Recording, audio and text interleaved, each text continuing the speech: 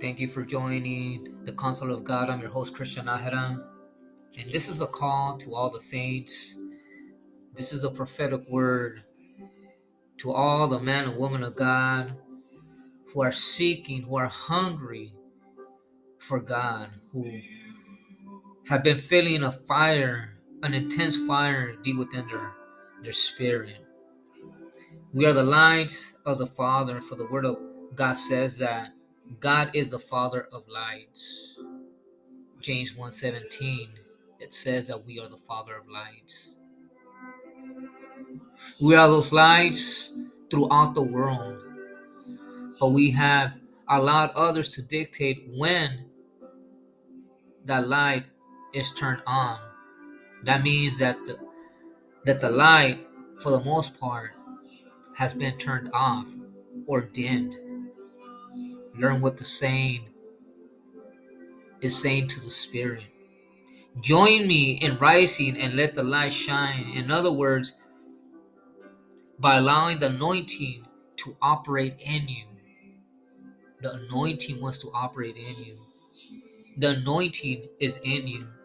Jesus said, unless a seed dies, let me say that again. Unless a seed dies, it cannot multiply.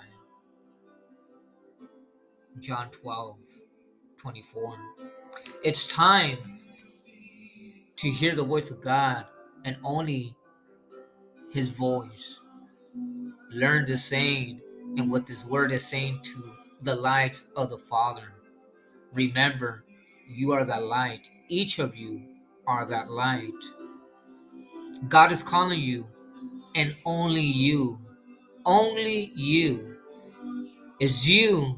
If you feel that this word is for you, join me in prayer. Because God will make manifest the lights, His anointed ones. I'm personally making the invitation to join me in prayer from your home.